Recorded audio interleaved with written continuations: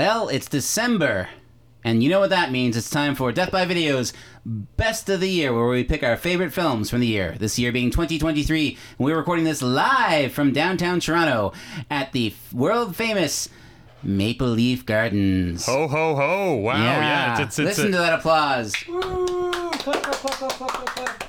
All right, introducing first, the man who plants a flag that says chillin' the most and rocks his boat up and down the coast. It's Phil! Hello. Yeah. And next, the man that sings the sweet, sweet sounds from way downtown. It's Kit! Hello, Take off hello. your shirt! Hello. And now, and yours truly, it's the host with the most. It is the man that has recently been named from La La Land, who you call Mr. Hollywood. It's me, Graham. And Mr. Hollywood! Ah! And it's Death by Video!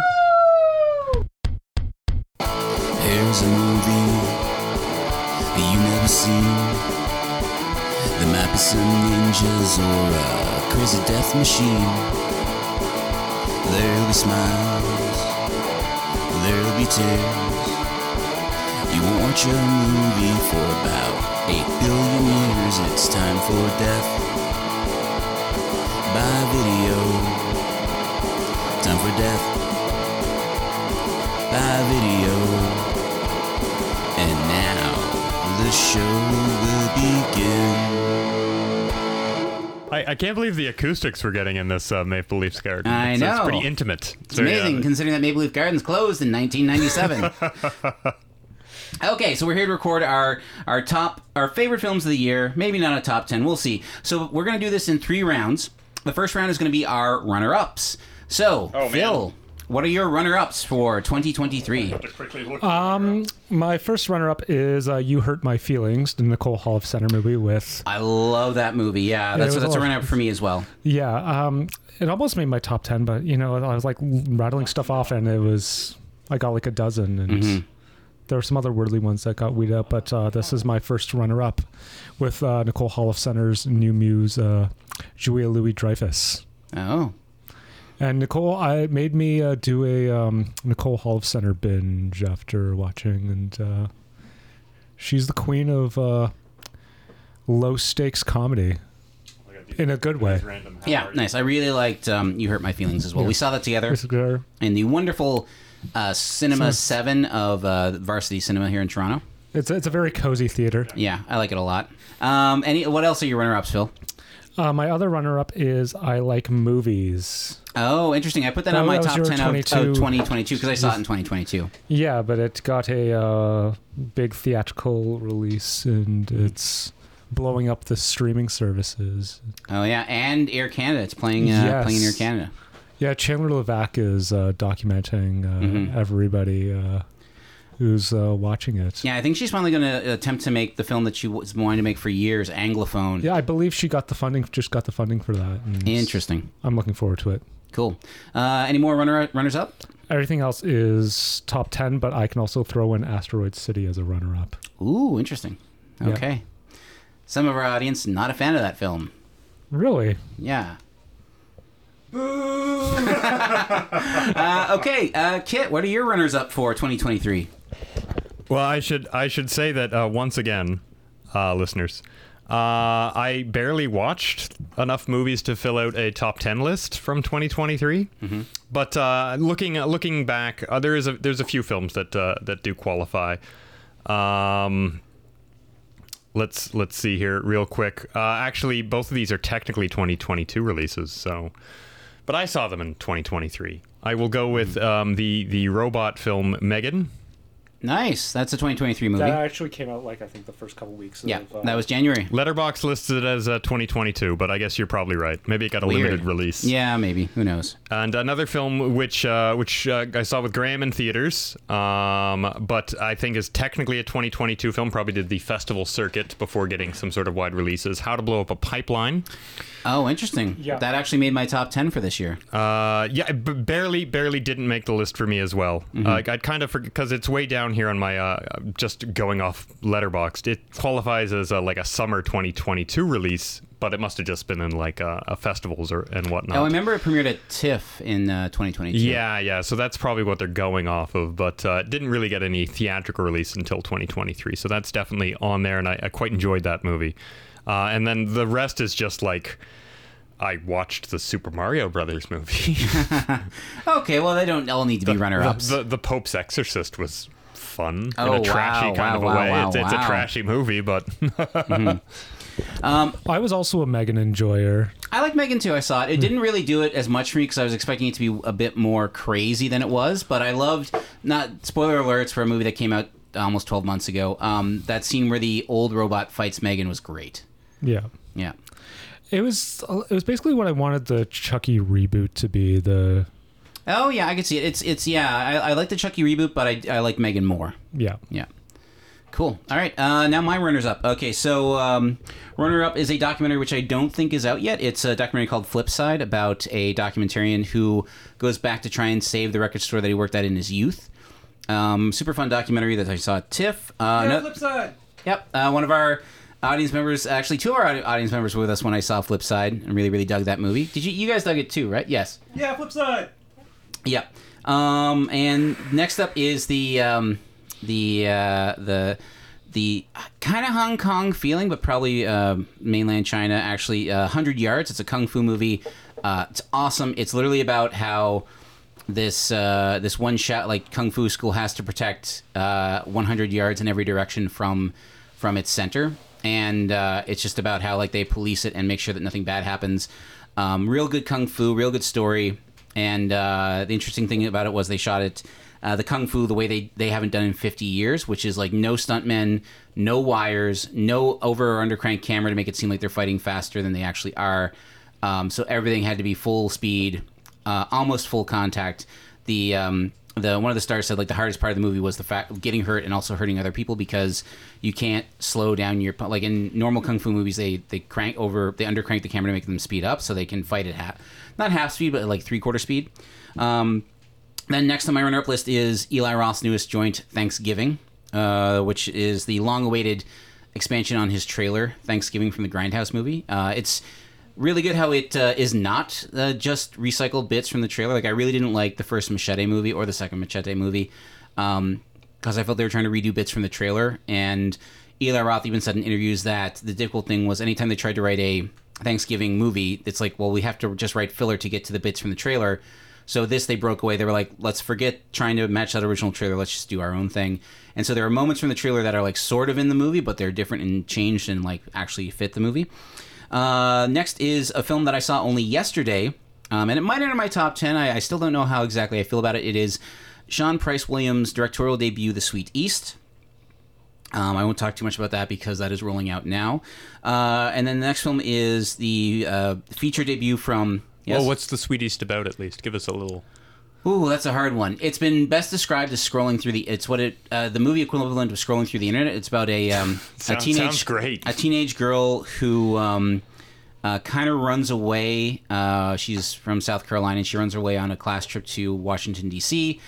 She meets up with some ultra-left extremist freegans, and then she's some well-educated neo-Nazis, and then she becomes a movie actress for a while. And then a whole bunch of other weird stuff. And she might even meet up with an Islamic terrorist cell, or they might just be really into dance music. Wow, yeah, that old chestnut. Okay. So yeah, a lot of stuff going on here. Shot gloriously in 16mm, starring a lot of people from the indie world. Simon Rex, who else is in it? Jacob Elordi, who will factor into one of my top 10 movies of the year.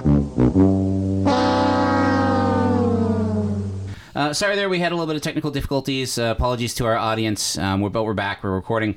So my next film in my runner-ups is the debut by the YouTube filmmaking collective Raka Raka, Talk to Me, which I really enjoyed, which I also won't spoil. That movie did really well, and apparently there's already a sequel in the works. I'm very glad for them. Those guys are like the YouTubers to break the YouTube curse and actually make a movie that's good. And then finally, in my runner-up, there's a movie in my top 10 that I keep switching back and forth on. It's David Fincher's The Killer, which I really, really dug. And depending on which way the wind is blowing, I might flip-flop it with a movie in my top 10. And those are my runners-up. So, Phil, what are your bottom 5 for your top 10 of the year? That's how we're doing it. We're gonna do run through our bottom 5s, and then we're gonna go in depth on our top 5s, and then we're gonna be done. Bottom 5, Blackberry. Ooh, in the bottom 5. Interesting. Okay, we'll talk more about that later. Yeah. Your next bottom 5? Return to Seoul. Nice. I consider that a 2012 movie or 2022 movie because I saw that in 2022. But it came out. Yeah, I know it came out in 2023. But I think, did someone else in our audience see? I see a hand going up in the background. Yes, you, ma'am. Did you see Return to Seoul? Yep. I don't remember. Yes, you did. At TIFF, it's the one about the woman that goes back to Korea. Oh, yes. Yes. Yeah, sorry, I forgot the title. Okay, cool. Moving on. Showing Up, the Kelly Reichardt movie. I haven't seen that one yet. I heard it's good. Yes. Michelle Williams and a cranky orange cat. Ooh, I like cranky orange cats. Did Yes. the cat dislike Mondays and love lasagna? No, this cat liked mauling pigeons. Ooh, nice. Cool. Next on your bottom 5. Are You There, God? It's Me, Margaret. I've been meaning to see that. I heard it's quite good. I heard, who is it in that gives a really good performance? Is Rachel it McAdams. Rachel McAdams, who I think is such a slept-on actress. I think she's really is, good, yeah. and I miss seeing her in stuff. But yeah, great newcomer performance by whatever the actress's name who plays the titular Margaret. Mm-hmm. But Rachel McAdams does steal a lot of this movie. Cool. Good to hear. She's And a good little... Kathy Bates gives a great supporting performance as the grandmother, and Benny Safdie's low-key good as the father. I like how he's just taking over everything now. Benny Safdie's in everything. Yeah, like Josh Safdie doesn't even know what to do with himself. I know. He's just out there being like, hey, but this is, I think, the only non-auteur movie that Benny Safdie's been in, because he's just working with all the auteurs now. Yeah. I mean, he was in Oppenheimer. He's in The Curse. Licorice Pizza. Right. Forgot he was in Licorice Pizza. Yeah. Cool. And he was also in Stars at Noon, the Claire Denis movie. Oh, interesting. Yeah. Cool. And then what's the final film in your bottom 5? And these aren't bottom as in bad. It's just like sounds bad. It's the bottom 5 of the top 10. Sick of Myself, the directorial... we saw that together. Yes. Mm-hmm. The directorial debut of Christopher Borgli. I think it's considered a 2022 movie, but it got a theatrical release in North America this year. Yep, it was put out by Vinegar Syndrome Pictures. Yeah. Yep. And Christopher Borgli very quickly followed up with Dream Scenario. Dream Scenario with Nick Cage. Shot right here in Toronto. Oh, yes. I think also featuring Montreal. an actress from Zygosity, the film that I directed many years ago. And so, moving on to Kit. So, what are the numbers 10 to 6 in your top 10? Well, again, this is a very hastily constructed list. I'm sorry, audience. I do try. I haven't seen enough films, and I really had to think about this one. And anyway, okay, so number 10, we've already brought it up, going with David Fincher's The Killer, the Netflix movie. Okay. Just kind of a straightforward little film. It tells you exactly what it is, and then you spend the whole movie being like, maybe it won't be, but it is. No, it is. It's that. It is what it is. I thought it was fun. Another one would be Mission Impossible 7. Yeah. Oh, that should be on my runners-up. I like that movie. Was awesome. It was fun. It was a good time. That in movie the theater. rocked. Yeah. I'm looking forward to the sequel, which I think got pushed back, and is now no longer called Dead Reckoning Part 2. Which is like the first one is called Dead Reckoning Part 1, and then I guess there's no Part 2. No, they've changed it. Yeah, that's fine. Number 8, we'll go with Blackberry. Nice. Saw that in theaters with y'all as well. I got to stop saying y'all. I don't know why I started saying that recently. Blackberry was good. A hometown boy, hometown hero. Yep. Matt Johnson. And, frequenter of the Carlton Cinema. And future Genie Award winner Glenn Howerton. Yeah. I'm sure. It's a sad thing they don't do the Genies anymore. It's now the Canadian Screen Awards. They changed the name? Which is it's now because it also encompasses television. They can still call it the Genies. Like Lisa LaFlamme won Best Newscaster at the Canadian Screen Awards. I'm like, this is weird. That's strange. Yeah. Number 7, we'll go with apparently what is a divisive film. Ooh. Asteroid City. Ooh. Okay. Keep going. I enjoyed it. I like Wes Anderson leaning into this kind of stagecraft aesthetic that he's been doing lately, which leads me to number 6, The Wonderful Story of Henry Sugar. Oh, that's a short film. Yeah. Although it's he released four or five short films on Netflix. I heard that's the best one. It's also by far the longest. It's about 45 minutes long. Okay. So it almost rounds out to like a more of a film feel, and you could see it. They'll probably put them all into a Criterion collection as just the Roald Dahl stories. Well, they're in Netflix, so I don't think they'll wind up in the Criterion collection. Well, I mean, The Irishman ended up in the Criterion collection, so it can happen. Marriage Story and Roma. Right. Yeah, I'm wrong about that. And I mean, all Wes Anderson films seem to end up in Criterion collection, so I would be surprised if this one didn't. This kind of collection. That was the best one. Good performances, although I liked all of the short films that he did. And again, he's very much leaning into the stagecraft. This is a stage. Yeah. These are props. These are actors. Cool. Sorry, I lost count. How many more do you have in your? That was 10? it. That was 10 to 6. That was 10 to 6. Okay, here's my 10 to 6. Again, these aren't terrible. Like, none of my films are ranked, but these are the 5 I'm choosing. These are mine. Yeah, these are the ones I'm choosing to speed run through. So we'll do Last Voyage of the Demeter. That was the vampire one.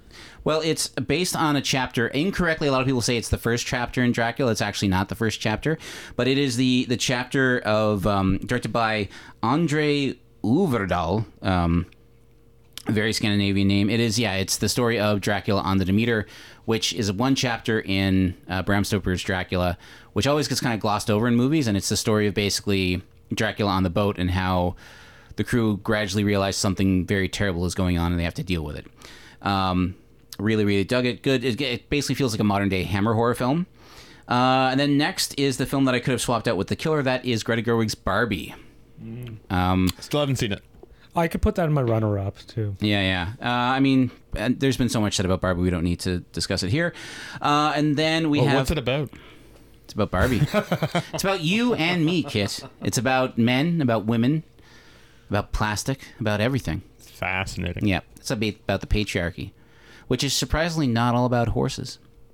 Huh. You'd get that joke if you saw the movie. All right. So, and then next is Tarsum Singh's Dear Jassy, which is the only way to describe it is epic film, but it's just depressing and sad. And how is our boy Tarsum doing? It's been a while since he's made a movie. Yeah, well, more recently than you think. I always forget that he made that weird like Snow White movie. Oh, right. Yes, I know the one you're talking about. Yeah, it was a fairy tale of some sort. I can't remember quite what.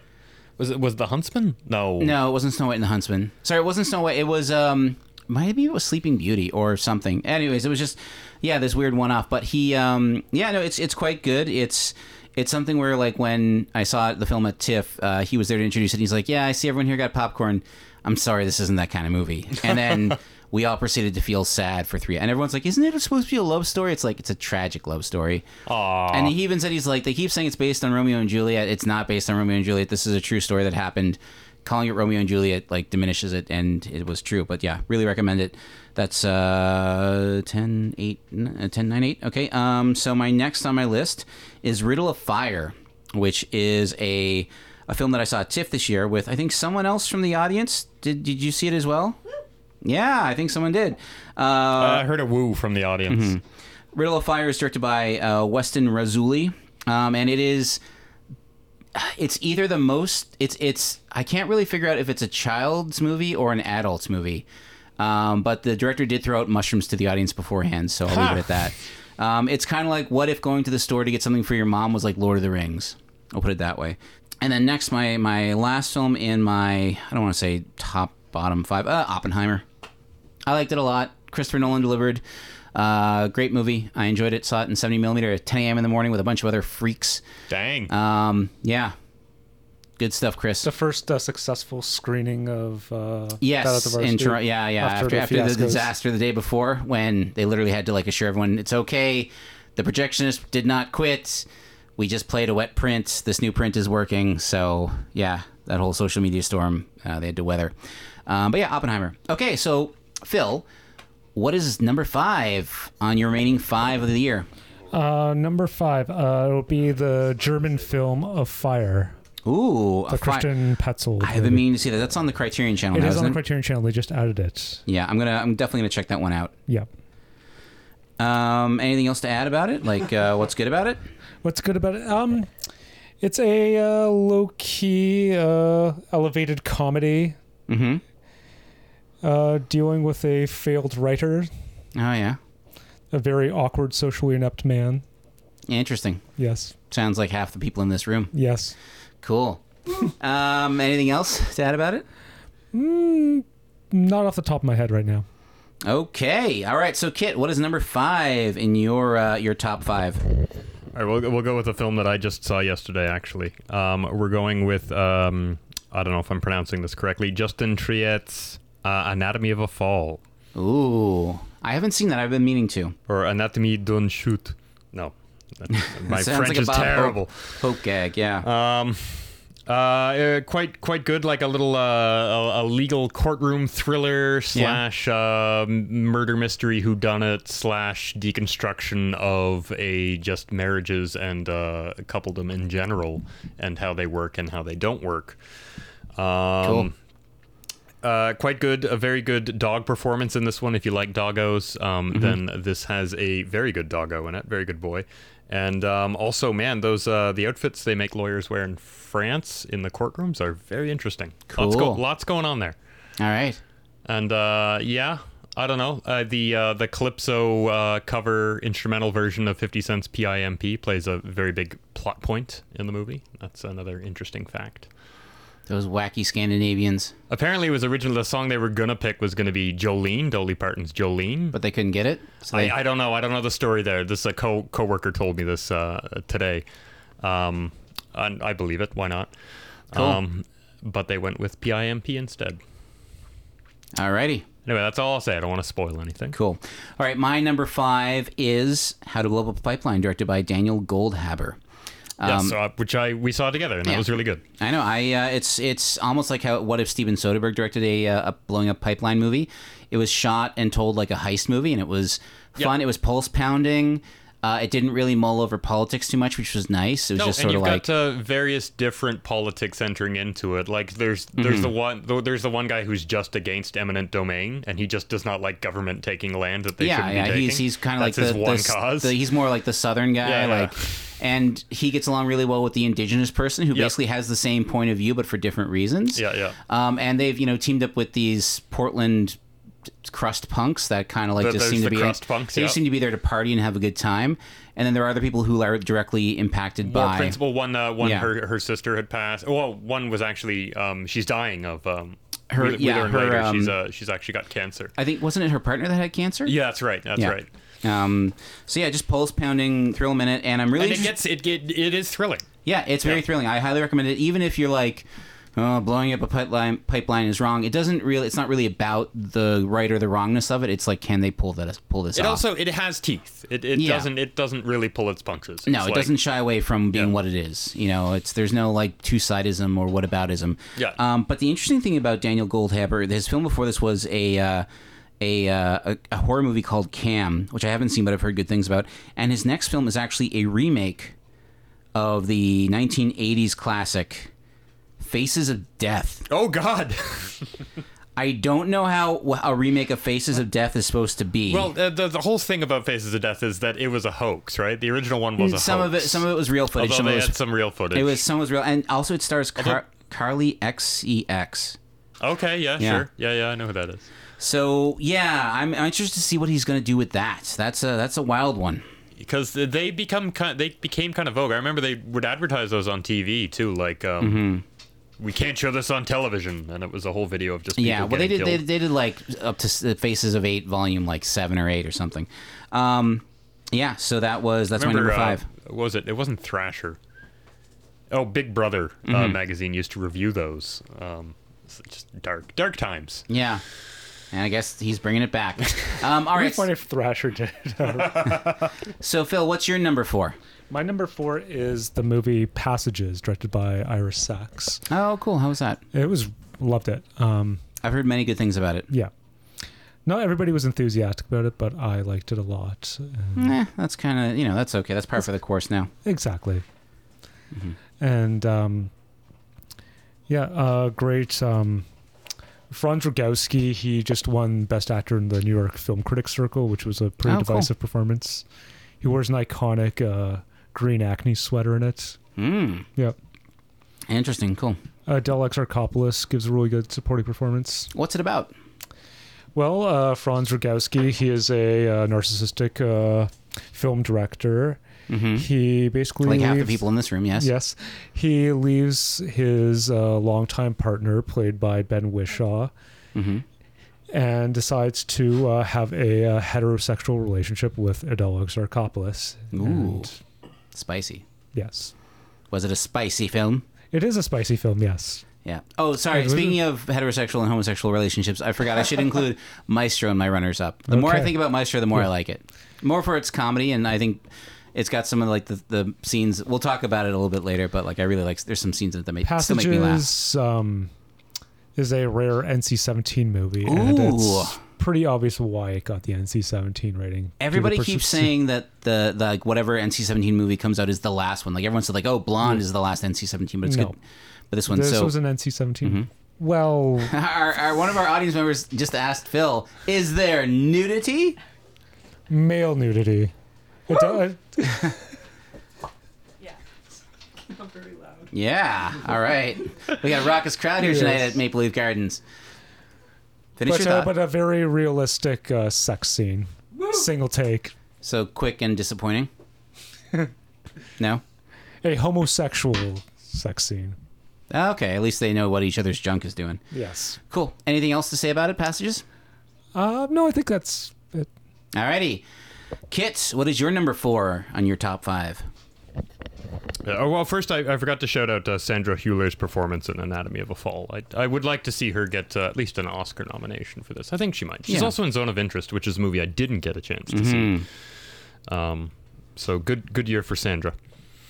Okay, my number 4, we might as well toss in Oppenheimer. Hell yeah. We've already discussed it. It is a film which really showcases the benefits of having a functioning alcoholic wife in your corner. Yeah. Good performances in that one. I don't know if you mentioned the performances. No, They're pretty Cillian good. Murphy, Cillian Emily Murphy's Blunt, really good. Emily Blunt. Florence Pugh. Robert Downey Jr. obviously finally returning to films after a long and mysterious absence. I don't know what he was up to. Yeah. I mean, and also you can't forget Josh Hartnett. Josh Hartnett, 90s heartthrob, Josh Hartnett. Which again, I remember this being pointed out to me ahead of the film that he's in it. Yeah. But when I watched the movie, it did not clue into me. It did not clue into me at all. He's aged into a very, like, he doesn't have the boyish face anymore, which you kind of are looking for, and now he doesn't. You're just like, whoa. Because he's also in the newest season of Black Mirror, and I'm like, oh, I also didn't really recognize him. And I guess we don't. Casey Affleck is briefly in the movie and is good because He's a his scumbag. character is a scumbag, and We you should also kind of point relate out that to him. David Dashmalian is also in the movie, one of my favorite actors right now, and he's also in The Last Voyage of the Demeter. Olivia Thirlby's in it, and you never Oh, see her in right. anything anymore. Yeah, I forgot about that. Oh, yeah, Rami Malek's in it. I forgot about that. There's a lot of Benny Safdie as a kind of a weird performance. I don't know if anybody liked Benny Safdie's Nah, weird. his I weird, like like, Grace his weird Doctor Strangelove performance. Hello, Yes. I am a scientist. I am going to smear my face in sun cream and wear glasses to see the explosion. Which is a great image from the movie. Like, Yeah. that's instantly memeable. Somebody did go as Benny Safdie. Edward Teller for Halloween with sunscreen. The sunscreen on my face, yes. So that's I guess that's my number 4. Am I? We That's at number four, yeah, yeah. Oppenheimer was a good movie. Yeah. I didn't get to see it in 70 millimeter. I didn't get to see it in IMAX. I saw it in theaters though. It's And playing the that, Lightbox right now in 70mm. That scene right after the test explosion goes. You could hear a pin drop when that's happening in that theater. It was a Yeah. packed house too. It was fantastic. You don't often get that in the theater experience, you know. Yeah. So definitely, that's expect that to be nominated for all the Oscars. Yeah. Who knows how many it'll win, but We'll see. I mean, I don't even know because like I think the Oscar still looks like the Christopher Oscars Nolan are is being kind of they're whatever. They're fun. They are whatever they are. Whatever. They're a great, like, I actually think that the Academy's like historical work is almost better. Because I recently went to the Academy Museum of Motion Pictures, which was fantastic. I actually think their work outside of the awards is quite good. You got something to say there, our four-legged friend? Okay, enough. Well, somebody didn't like Oppenheimer. Someone, Wow. I don't think someone liked the microphone. Let's not. It's okay. She can. Okay, my number 4, Blackberry. All right, Matt yes. Johnson's Blackberry, which big fan of that film. Glenn Howerton was great in it. Good old Michael Ironside is in it. So is Saul Rubinek in a great role. Saul Rubinek is really quite good. Even what's his face? Mark Critch, who I guess because they've been playing the mini series on CBC, and I guess it's an expanded role for him in that one. I gotta check out the miniseries version. I don't know if it's worthwhile. Because I love Mark Critch. I can't see that film being expanded to a miniseries length. I don't think that's going to work. It's a tight 2 hours, though. Yeah, it is. That is true. Yeah, it's just such a fun film. It's such a great film, and I love the fact that they weren't shying away at all from like, this is a Canadian film. Like, it is CBC Pictures is the opening logo, and I'm like, yeah, like, let's do it. Let's show people that we can make good films here. Well, I will say, for Glenn Howerton's sake, like the kind of gimmick thing he does is he shaves his head to the classic male pattern baldness. Male pattern baldness that Jim Balsillie actually has. And he's not wearing a cap. He's actually shaving his head. He did it for real, yeah. But what sold me on his performance is exactly how he says the word goof. Yeah. It's like, he's such a goof. Yeah, like, and man, Waterloo, like not Waterloo, saying it the right way, not like Waterloo. It's Waterloo. So, and he even said he utters like probably the most quotable line from that movie, which is "I'm from Waterloo, where the vampires hang out." Did Jim Balsillie really say that? No, this is a niche humor. This was a viral video of a man at Yonge and Dundas Square. I didn't realize that. That's where it I came saw from. that, and I love that it's in because I tracked it down afterwards, and like Glenn Howerton gives a better reading of that line than the guy who actually said it for real. Yeah, I remember when that video went viral. Mm-hmm. I don't, but I'm gonna have to check that out. Yeah, no. So the whole video is worth watching. Yeah, so Blackberry is fantastic. We all liked it. It's Death by Video approved, and like I'm pretty sure we all knew someone that worked on it. We met some people that worked on it afterwards at outside the theater. We were coming out of the theater, and you were like, "Hey, I know you guys." Bumped into a friend of mine, and he was like, "Oh, this guy was the production, or not the was a set dresser on it." So excellent work all around. Okay, so Phil, what's your number 3? My number 3 is the Aki Kaurismäki movie Fallen Leaves. I have been dying to see this film. I just haven't been able to make it work. It's delightful. All of his movies are great. It's just like a nice classic Kaurismäki style, like very like tight tableau shots, like very sad but humorous deadpan. I hear that it's very short as well. Yes, all his movies are generally short. It's a tight 80 minutes. Yeah. And there's a nice little nod to Kaurismäki's great friend Jim Jarmusch in it. Fantastic. This movie just seems right up my alley. I just haven't been able to see it. I might even check out to the Kingsway. They're playing at the Kingsway. The only Toronto Grindhouse. It's still playing at the Lightbox as well. Nice. And at the Varsity. At the Varsity.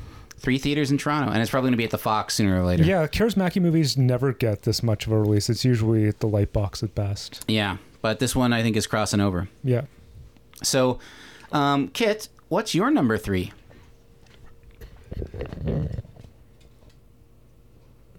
No. I'm trying to make a friend here.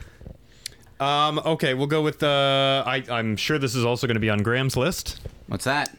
It is Alexander Payne's The Holdovers. Oh, so good. So good. I just saw this yesterday as well.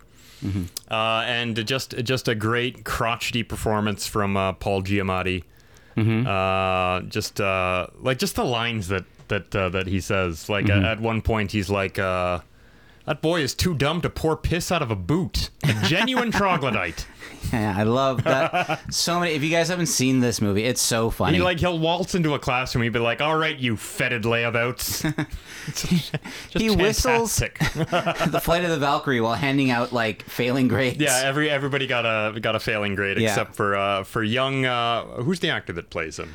Oh, the first, it's the first Dominic timer. Sessa, yeah, his first time ever. Who is more Adam's anything. apple than man. Yeah, a great young. He's got quite the neck. I can't wait to see what he does next because again, this was like they literally like were auditioning kids out of high schools, and like this guy had been in like one high school play, and that was it before he got the role. He's quite good. It's a good ensemble cast, but it really is just 3 people. And I'm expecting an Oscar to go Divine Joy Randolph's way. Oh, she's so good in that movie. She's really quite good. Really just it's a bit like a little bit saccharine, but I mean, how are you going to avoid that in a Christmas movie? You can't avoid it. And it's got enough edges to it that I thought it was really good. I'd say an instant Christmas classic. Is that what you would say, Graham? Definitely, yeah. All right, I guess that's about all I've got to say about that one. It was a good movie. I will say that. Well, I don't want to any spoilers, but at my LCBO there was a significant theft of a $5,000 bottle of Louis XIII cognac, and I will say that same cognac plays a small but vital role in the film as well. Right. Yeah. Oh, that's great. I love that in the movie. It's a nice little end cap to the film. Yeah, that film is so good. I highly recommend everyone go see it. I mean, we're not going to talk about it again because it is in my top 3. So okay, yeah. So we'll consider this my turn. So Phil, what's your? You're saying that's your number 3? It was actually my number 2, but you're moving it up. I'll move it. You're moving it up. Well, yeah, like just because any we talked scenes about in particular that stood out to you? Anything? Don't cross the Rubicon is a great one. Don't cross the Rubicon. Do not cross it. He's like, I'm going for it. And also the other great scene, the party scene where you get what's the actress's name again? Because she was also in Dolomite Is My Name, where she was quite good, and that's actually where Alexander Kane cast her from. Divine Joy Randolph. Who plays Mary Lamb, the cook. The cook at the fantastic. This is all set in 1971 at a all boys school, and she is a person whose son has just died in Vietnam. Yeah, and is now stuck. We should the basic premise is Alexander Payne is this curmudgeonly, or it's not Alexander Payne. Paul Giamatti is this curmudgeonly teacher who gets stuck watching the holdovers. Those are the boys at the all boys school who don't go home for Christmas. Yeah, so there's a bunch of different only people. Like 4 of them, and then a fifth gets added. And then 4 of them wind up going to some rich kids friggin' ski resort. And so it's just Paul Giamatti and the one kid, and they kind of bond, and they realize there's a great scene in it where they kind of realize that they're both on the same medication for depression. Yeah, I saw that as well. Such a good scene, and yeah, I also like the fact they're talking about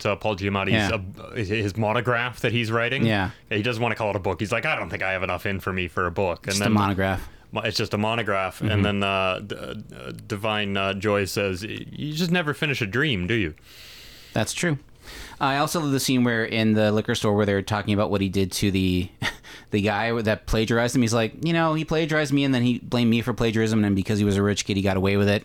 So then I hit him, and they're like, oh, you punched him? He's like, with a car. And you're like, such a good scene. And do you know the story behind the guy who plays the cashier in the liquor store? No. He actually worked in that liquor store. That's a real liquor store. It's the last liquor store in Boston that looks like a liquor store from the 70s. Oh, wow. Yeah, because it really did. And the time that they cast him, all they cast him off of was this one close-up photograph taken in the basement of there because he had COVID and didn't want to get anyone else COVID. So Alexander Payne, when I was at the screening at TIFF, told us all about this and said, okay, watch for this line where he says, here you go, killer. And when he said that in the movie, the entire audience burst out into applause. Oh, wow. Yeah. Great film. Can't recommend it enough. I put out a personal PSA on my social medias about it to go see it in theaters because it is a great theatrical film. But also a great Christmas movie. Gather the family around. That's true. It is a good Christmas movie. All right. So, Phil, what's your numero 3, 4, 2? Where are we at now? I think it's number 2 now. Yeah, we're at number 2. Number 2, I've mentioned this before, and it's a Canadian movie, The Maiden. Right, which I have not seen. It is excellent. Give us some background. What's it about? Who's in it? Nobody known. Not even a Joshua Jackson? Not even a Joshua Jackson. Okay.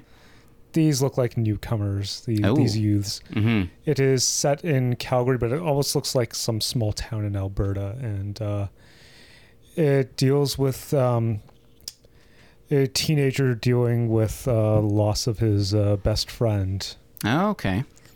And there's The Maiden, right. Yes. Now it's all coming back to me, yes. Yeah. Mm-hmm. The bond between an outcast girl who may or may not be alive. It's open-ended. Ooh. Yeah. Spooky and fascinating. Yes. Cool. You want to add anything else about it? Not really. It's just like this really poignant, sad movie. It was divisive among the crowd that came out when I was leaving the theater. I know one other person who saw it and they despised it.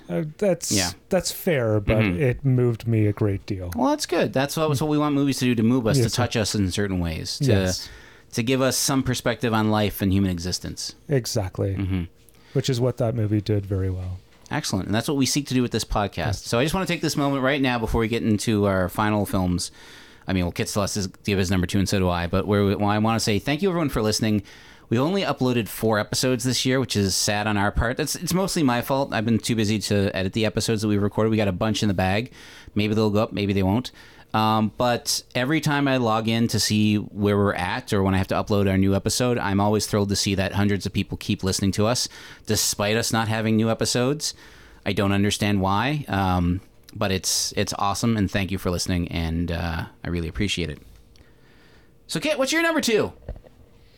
Well, I guess we'll go with everyone's favorite musical and/or comedy film of the year. Just a laugh-a-minute film, May December. Todd Haynes' May December. I still haven't seen it. I know it's on Netflix. I kind of want to see it in a theater, but I'm only saying that because the Golden Globes, in their wisdom, nominated it for the best comedy and/or musical film of the year.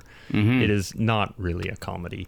Yeah. Definitely not a musical. Oh, no. But it is not... I mean, it's got funny elements to it, but that doesn't make a movie a comedy. I have heard some people describing it as camp, but I don't know. Basically, there is one scene near the start. And the funny fact is, I went into this movie blind. I did not realize what it was about. It's based on a true story, as a matter of fact. Mm-hmm. I didn't realize this. I thought, much like Carol, that Todd Haynes had made another age gap lesbian romance movie. It's not that at all. But there's a scene towards the beginning where Julianne Moore is having a party, and I didn't quite get the framework. I'm like, wow, she kisses her eldest son on the lips. What's going on there? No, that's her lover. No, I got that, but didn't realize that when I first saw that. And then there's a dramatic... I forget the music he uses. It's from a different film. But there's some dramatic music that plays throughout the film, and so you get a sting of this music as Julianne Moore opens the fridge. She looks in the fridge and she says, "I think we're going to run out of hot dogs." The music was from The Go-Between. There you go. Thank you. I see. So, it's kind of a funny, like, musical dramatic moment, and then she says, I think we're going to run out of hot dogs. Cool. That's where it gets its camp value. That's why people think it's a funny movie. Well, not really, that they categorize it as a comedy, but it is very much not. It's about abuse and how different humans use each other for different things. It's a wild film. I thought it was pretty good. Natalie Portman plays, I guess she's trying to do like a method acting kind of a thing. Yes, I would say method acting. By learning, like, she's going to play Julianne Moore in a movie. Mm-hmm. And we don't know what kind of movie it is. We do find out later that it's not the artsy film that maybe you thought it's like it was a Lifetime movie? Yeah, a little bit more like that. Nice. Yes. Kind of a trashy thing. So it's like, what were you doing all that for? Yeah. But she's trying to get to know, and then she's trying to get to know the Charles Melton plays the young boy. Mm-hmm. He's 36 years old, and his two youngest children are graduating high school. Right, because yes. It's based on what's her name again? Mary Lambert? No. Mary Kay Letourneau. Mary Kay Letourneau story, yeah. Mary Lambert is the director of Pet Sematary. I know, I realized that as soon as I said it. Yeah, I got it. Yeah, all right, thanks, folks. So yeah, a lot of younger people are finding out about the existence of Mary Kay Letourneau. Yeah. Which I only vaguely remember. Like, I had to jog my memory because, as I said, I went into this blind. I did not realize what it was about. Mm-hmm. But yeah, it's quite a wild story. Yep. I was raised on trash TV, so I remember it like it was yesterday. Oh yeah. Hard copy, Inside Edition. Ooh. Entertainment Tonight, People Magazine. Mm-hmm. Well, I always killed me when that stuff was on Entertainment Tonight. Like, Anna Nicole Smith was all over Entertainment Tonight. Like, she married an 82-year-old. Why? And you're just like, come on. I remember Entertainment Tonight. They got exclusive coverage of the wedding of Mary Kay Letourneau and Vili Fulah. Yeah. Gross. Right after she got out of jail. Yeah. Right. Okay. So moving on. Well, I just one last thing. Yeah. This film has kind of brought up a lot of people who I guess the debate is that Natalie Portman is not a good actress, which is not something I'd ever realized. Yeah, I've heard about that quite a bit. Has been going around before. Mm-hmm. I've never thought she was an exceptionally great actress. Like, I don't think she's like Meryl Streep, but I've never thought of her as a bad actress. But some people are like, oh yeah, she's trash. She can't emote. She can't. So she's perfectly cast in this. They thought because of that. What do you guys think? I never really had think much about of an it. opinion of Natalie Portman as an actress, but By the way, I thought she was incredible in May December. Right, it's a good performance. I expect her to get a nomination for this as well. Cool. I don't know. Yeah. It's a surprise to me. Cool. All right, moving on to my number 2, because our batteries are running low again. I don't know what's going on. My number 2 is the Sofia Coppola film Priscilla, which I love that movie. Thought it was great. It's another one I haven't had a chance to see yet. It is her best film since Lost in Translation. Oh, wow. A lot of people have said, don't say that because that's like dismissing her other work. I'm like, it's not dismissing it. It's true. Like, she has made... Just not a Marie Antoinette fan. I like Marie Antoinette. I think Marie Antoinette was cool. Somewhere was all right. The Bling Ring was all right. But, like, this feels like a home run. Oh, Jesus. Someone's a fan of Priscilla. At my door? No, it's just the car, the Oh. engine or something. No, I think I put my foot Oh, down. is it? Okay, I heard an engine He outside. was not cool with Sorry. Our four-legged friend is a little spooky. Is a little... got the hate on for Kit. Trust me, I don't know why. Yeah, so Priscilla is... Probably I smell like my cat. Yeah, that could be it. Priscilla, yeah, I love that film quite a bit. Phil, you saw it, right? I saw it. Yeah. I thought it was okay. Okay. And I say this as a very big Sofia Coppola enjoyer. Mm-hmm. Yeah, I liked it. I thought it was great soundtrack choices. Good to hear the Ramones cover of "Baby I Love You." Yeah, which is basically just Joey Ramone and Phil Spector. Yeah, because the rest of the Ramones were like, "We ain't playing on this." But yeah, oh my gosh, our four-legged friend is getting real Has angry. opinions. She's apparently not a fan of Priscilla. So we're gonna move on to yeah. So Phil, what's your number 1 for the year? My number 1 is. Yes. Do you have something to say? No. Okay. She's cool. My number 1 is May December. Oh wow, the movie we just talked about. I know. Crazy. Okay, I know. good stuff. So I need to check it out. Yes, you do. Cool, I will. I know you have mixed feelings on Todd Haynes. Very but mixed. Yes. Still haven't forgiven him for I'm Not There. I need to rewatch that. I remember So liking bad. it, but Yeah, not a fan of that film. you didn't like the Velvet Underground doc, which No. I loved. Cool. But do you have anything else to add that we didn't already discuss about May December? Because May December does intrigue me. Yes. Not really. I think Kit did a really good job of getting to the meat of the movie. Okay, cool. All right, so What did you think of Charles Melton's performance? Oh, he was terrific. Yeah. I've never seen him in anything before. He's a Riverdale. He comes from Riverdale, from what I Nice. understand. Which I never actually watched. Some WB show as well, I think. Yeah. Isn't that Riverdale? That was Netflix, I think. no, Riverdale was on WB, and then it was on CW, and they sold it to Netflix. That's how it got real popular. Right, okay. Also, I forget the character, Julianne Moore's eldest son. I can't remember his name. Yeah.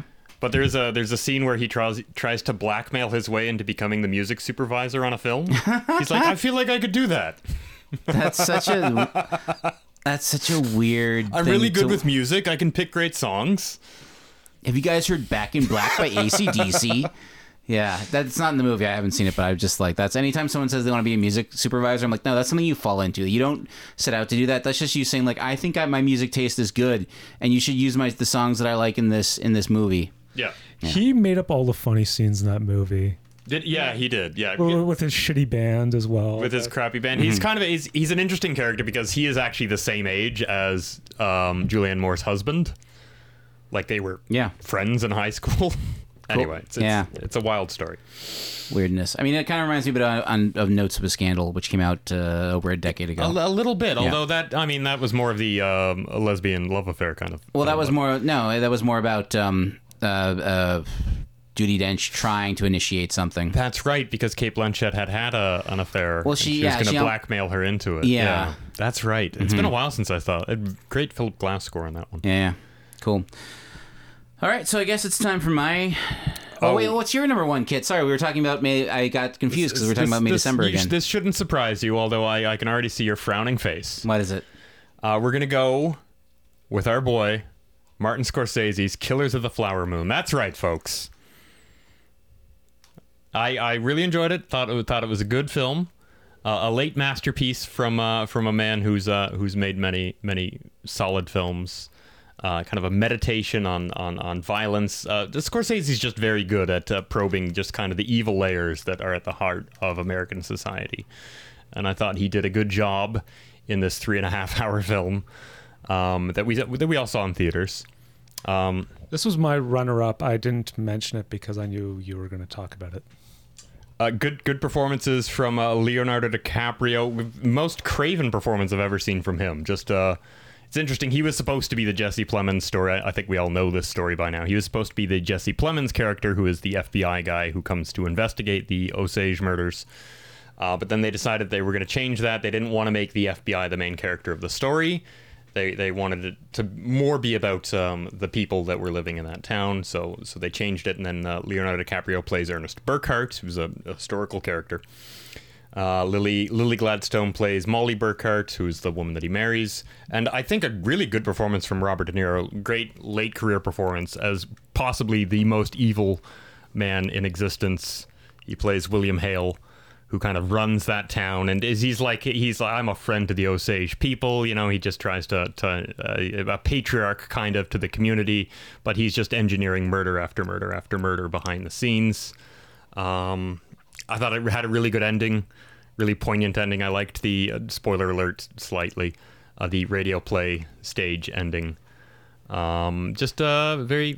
I really liked the film. I thought about it for quite a while afterwards. I think that's my number one for the year. I know Graham did not like it. I don't want to get into a contentious debate about it. But yeah, that's my number one. I'm guessing it's not yours. What is your number one, Graham? My number one, some people have called a sequel to Oppenheimer. Ooh, Oppenheimer 2. I didn't realize that Electric Boogaloo. I didn't realize they released that. No. Oppenheimer 2, Cruise Control. Oppenheimer harder?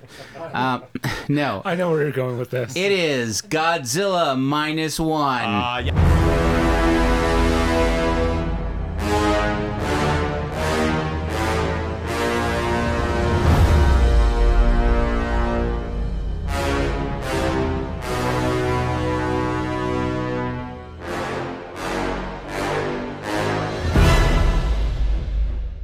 I have not had a chance to see this, audience. Otherwise, it would probably be on my list because it looks exactly like the kind of film that I want to see. It is amazing from top to bottom. A lot of people said like this is actually the sequel because it's about the Japanese people in the aftermath of the atomic bombs being dropped at Hiroshima and Nagasaki.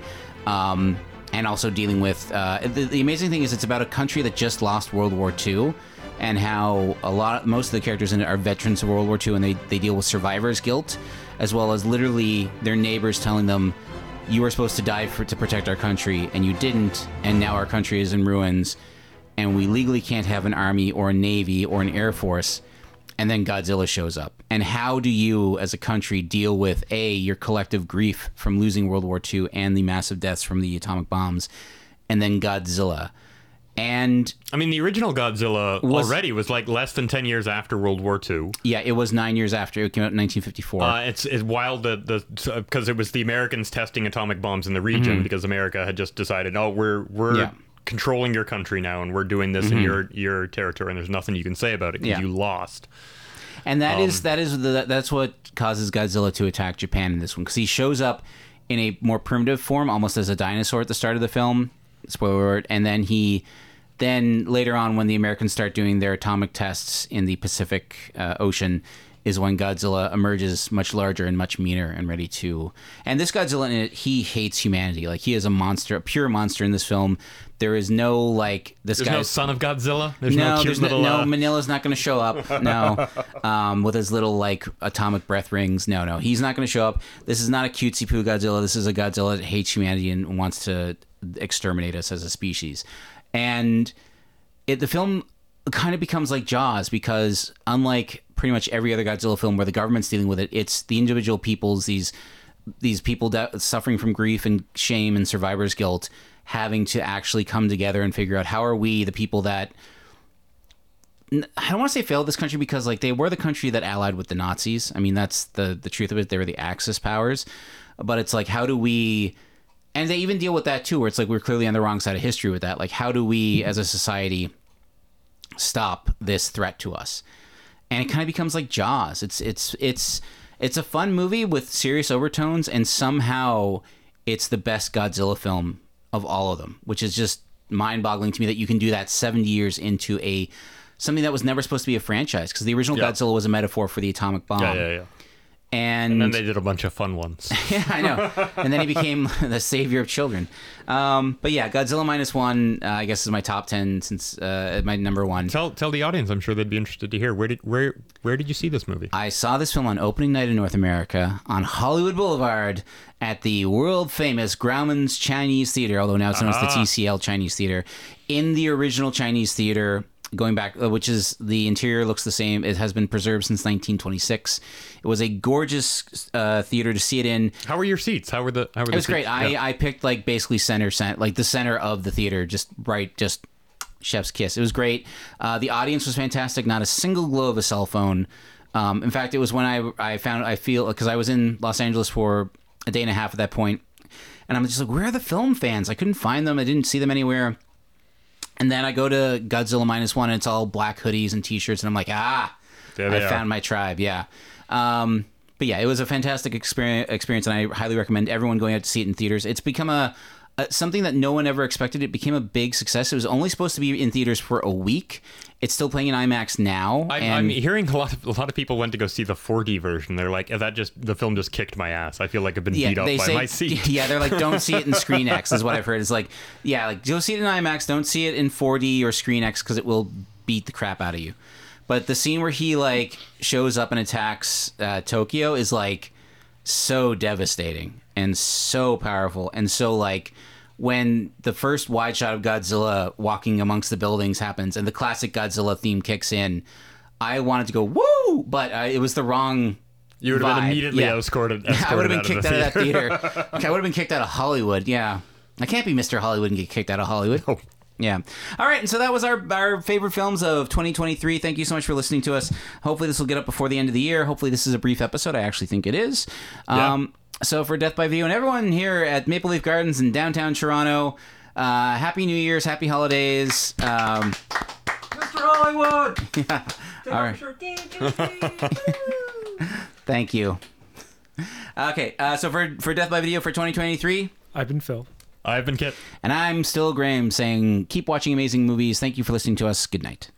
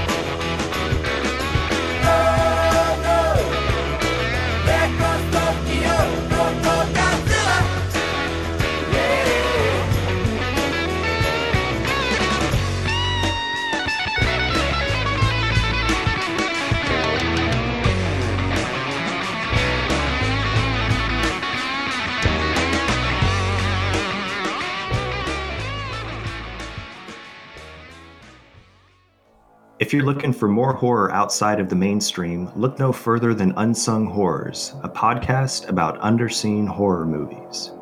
I'm Lance. And I'm Erica. Every other week, we'll cover a horror movie with fewer than 1,000 views on Letterboxd. We'll even give you double feature recommendations to pair with the movies we discuss. From gothic to shot on video, from slashers to comedies, from giallo to J-horror. We'll cover all the subgenres. So join us as we unearth these hidden gems of horror.